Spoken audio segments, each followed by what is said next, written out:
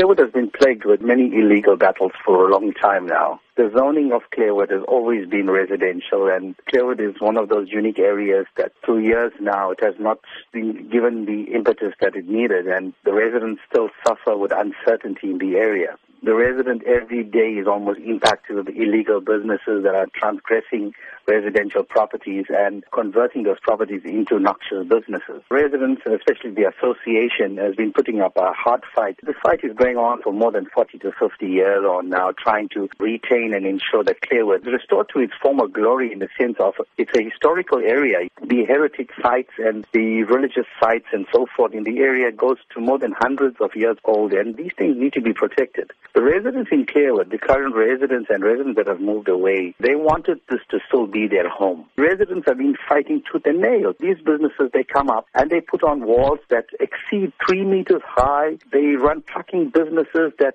really impact on the area. In the last 6 years on now, we've lost more than 14 lives of residents in the area under the wheels of these trucks. Apart from that, hundreds of accidents, and I'm sure SABC and Metro Police stats would reveal that. It is factual.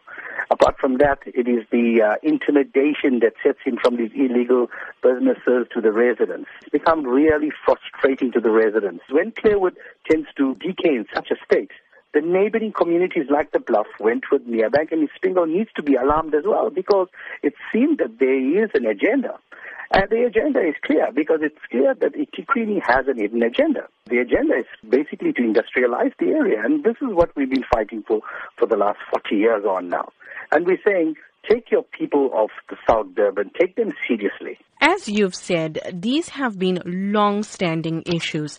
But where does the solution lie? I think the solution lies with land use management and town planning. The community of Clairwood has been here for more than 150, 60, 70 years on. And we're saying, while we are still living, we need the services, we need the sort of attention that we deserve. We have now decided to take this matter to the courts, because we believe it is a right of the residents to retain this area. It is probably the last historical area of our forefathers, and we need to protect this heritage.